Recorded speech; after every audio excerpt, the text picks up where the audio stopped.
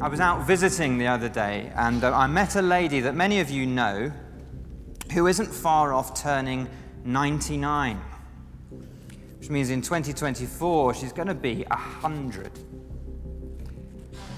But what will she be in 2034 or 2044? Like many of us in this room, she'll be dead. And 100 years from now, we will all be gone, even the babies. It's a sobering thought. The comedian, I don't know if you know him, the comedian David Baddiel, he's an atheist, but he's just released a book called The God Desire, about how badly he wishes God did exist because he's terrified by the prospect of dying. He talks about the yawning infinity of extinction, its terrifying, meaningless nothingness. He wishes death wasn't the end. But when it comes, chances are we will at least pass away in a home or hospital under the care of nurses and made comfortable with painkillers. But 2,000 years ago, much like in certain parts of the world today, there was none of that. Death came with all its pain and horror right at home before the eyes of a helpless family. But then came Jesus, a carpenter from Nazareth who had this amazing power to heal the sick. And the crowds flocked to him. They brought their dying relatives, their epileptic son or paralyzed friend, and Jesus healed them all. All around him was life and health. He relieved people's suffering. At his touch, all sickness and disease disappeared. All you had to do was get to him in time. So when Mary and Martha's brother Lazarus became seriously ill in Bethany, they immediately dispatched some messengers up country to find Jesus and tell him, "The one you love is sick," which is a polite way of saying, "Please come. It's really bad. He's going to need a miracle." A number of us here recently have been very ill or still are very ill. And that's often what we pray for. We ask Jesus for a miracle. But in this case, Jesus was 100 miles away. No car, no bus. If Lazarus is going to be healed, Jesus is going to have to leave quickly. The only question is, will he make it in time? Is he going to get there? Have a look down with me. John chapter 11, verse 5.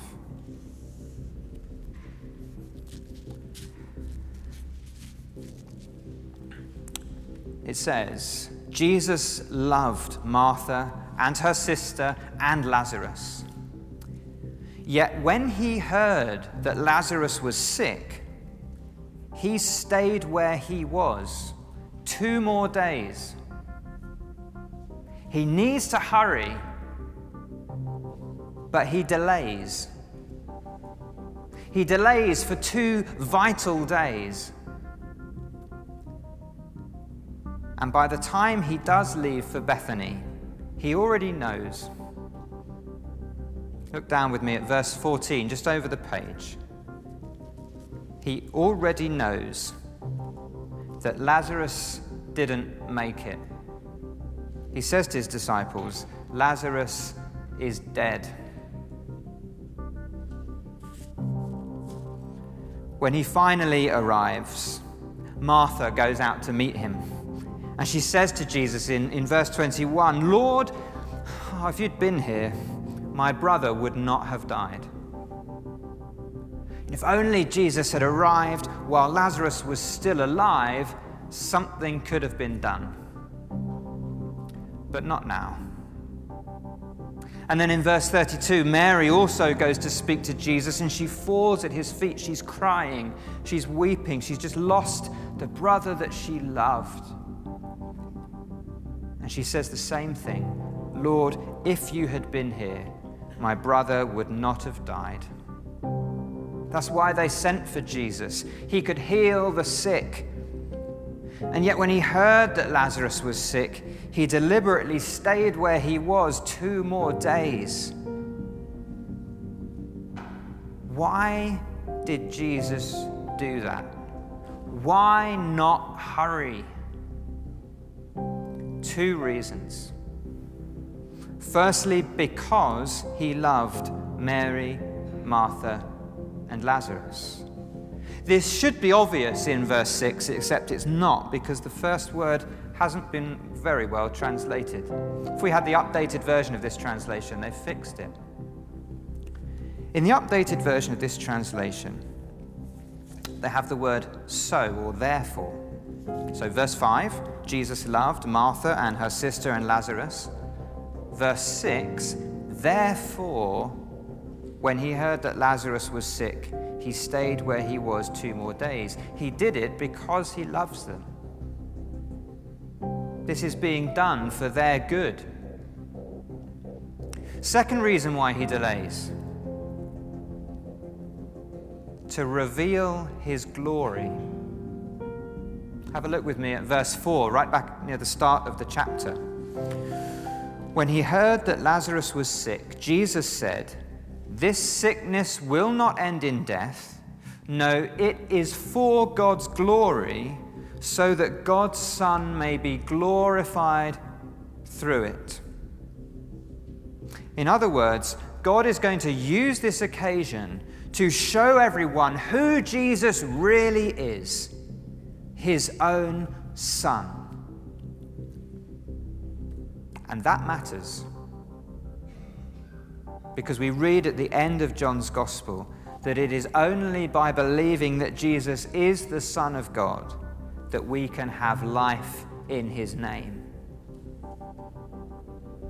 Which is why Jesus says to his disciples in verse 15, "For your sake I am glad I wasn't there, so that you may believe." Jesus' delay was an act of love. His plan was to do something far greater than healing, so that we might believe in him and receive something much better than physical health. And so now come back with me to that moment outside Bethany when Martha comes to speak with Jesus, and she says, "If you had been here, my brother wouldn't have died." And Jesus replies in verse 23, "Your brother will rise again." Oh, what does he mean? Well, Martha thinks she knows. Verse 24, Martha answered, "I know he will rise again in the resurrection on the last day." Martha believes in life after death. Lazarus will rise from death and she will see him again. But that is a distant day, the last day, a resurrection so far off, it isn't much comfort now. But resurrection is much closer than she thinks.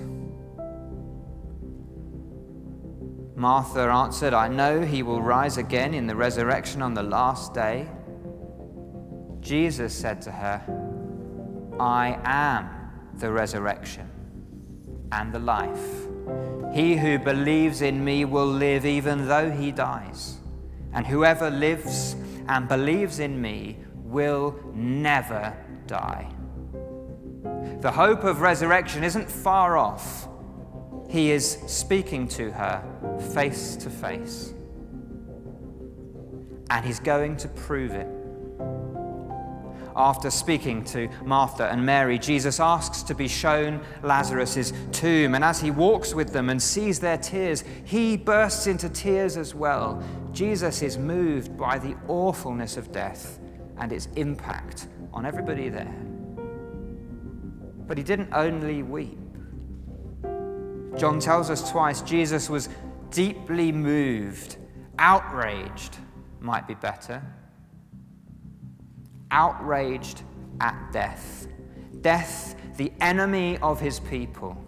The power that haunts the hospice, the nursing home, the couple celebrating their golden wedding anniversary. The power that wipes out 62 million people a year. Death makes Jesus angry. So he squares up to the tomb. You can see in verse 38, and he says, "Take away the stone." But Martha interrupts. She still hasn't understood what Jesus has come to do. "Lord," she says, "by this time there'll be a bad odor. He's been there 4 days. Lazarus is properly dead. He's decaying." But Jesus looks at Martha and says, "Did I not tell you that if you believed, you would see the glory of God?" If anything could turn the people there that day into believers in Jesus as the Son of God, it's what happens next. Verse 41, they take away the stone. And then Jesus prays to God, first in his heart and then out loud. Verse 41, "Father, I thank you that you have heard me.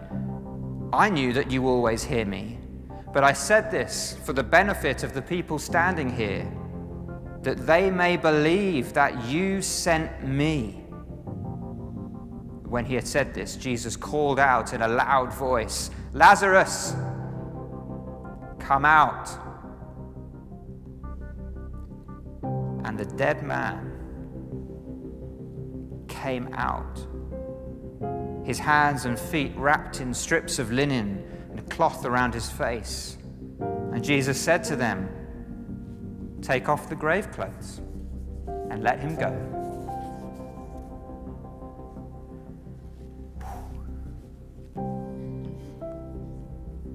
Mary and Martha had asked Jesus to come quickly to heal the sick.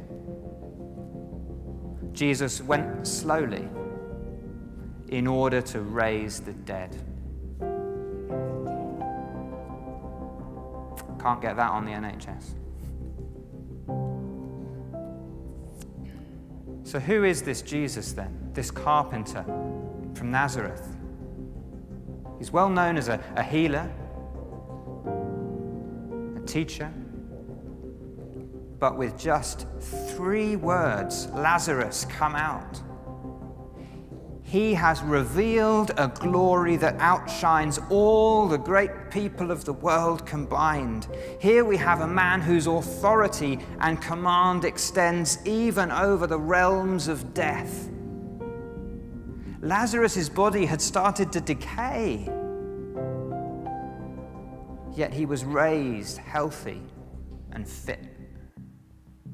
Biology is no boundary to Jesus. He is the Son of God. He does what only his Father can do.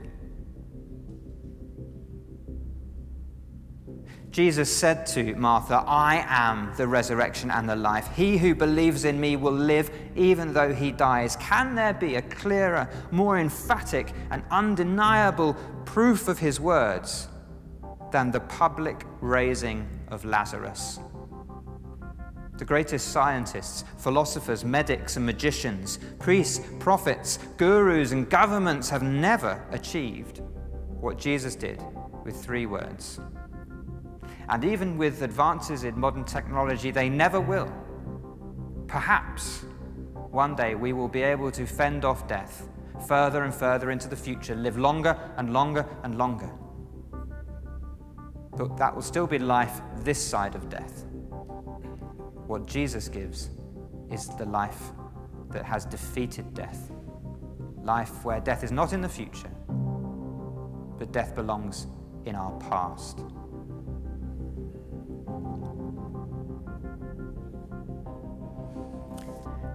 But we're not just supposed to be really impressed That's not enough. I was kind of imagining, what would it be like if this happened today? If on your street someone knocked on the door and said, you won't believe it, but my brother was dead and this man came and he'd been dead 4 days. We were about to have the funeral and then this man came and he just said, get up, and now my brother's alive.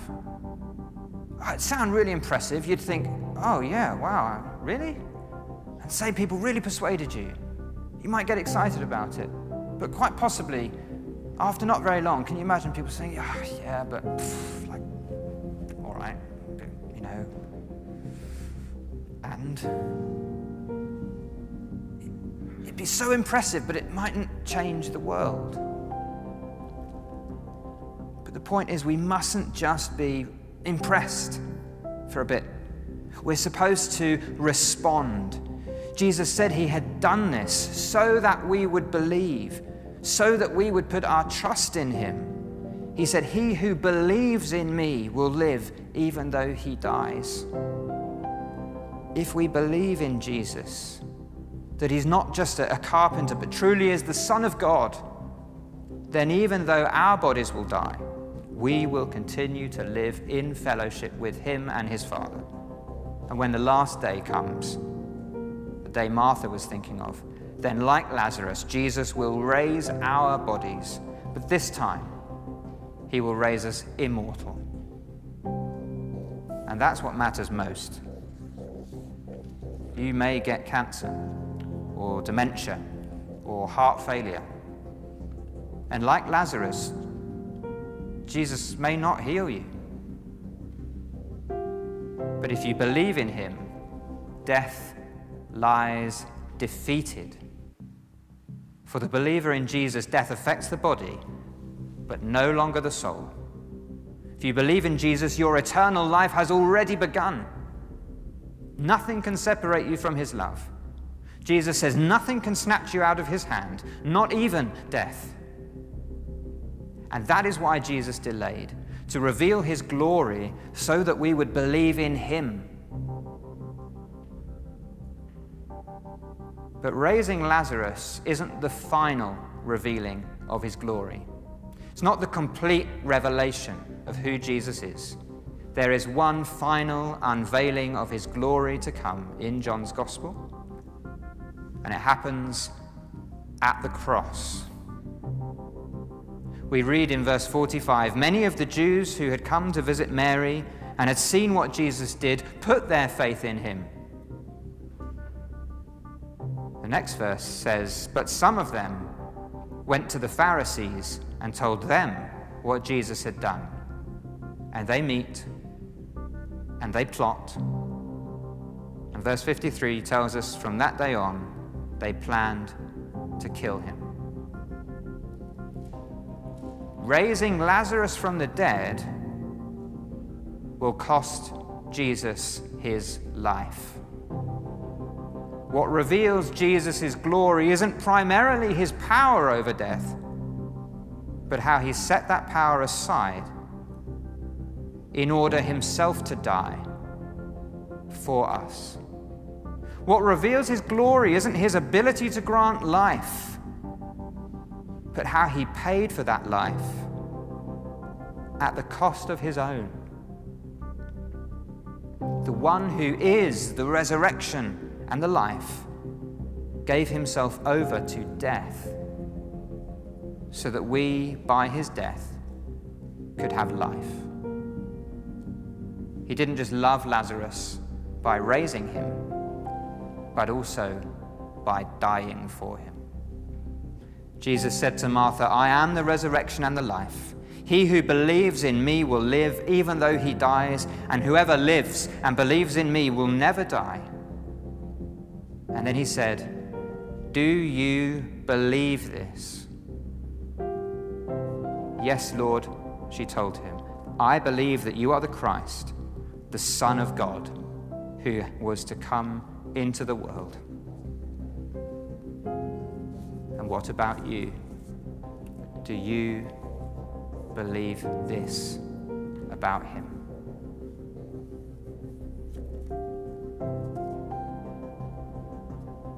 Let's pray.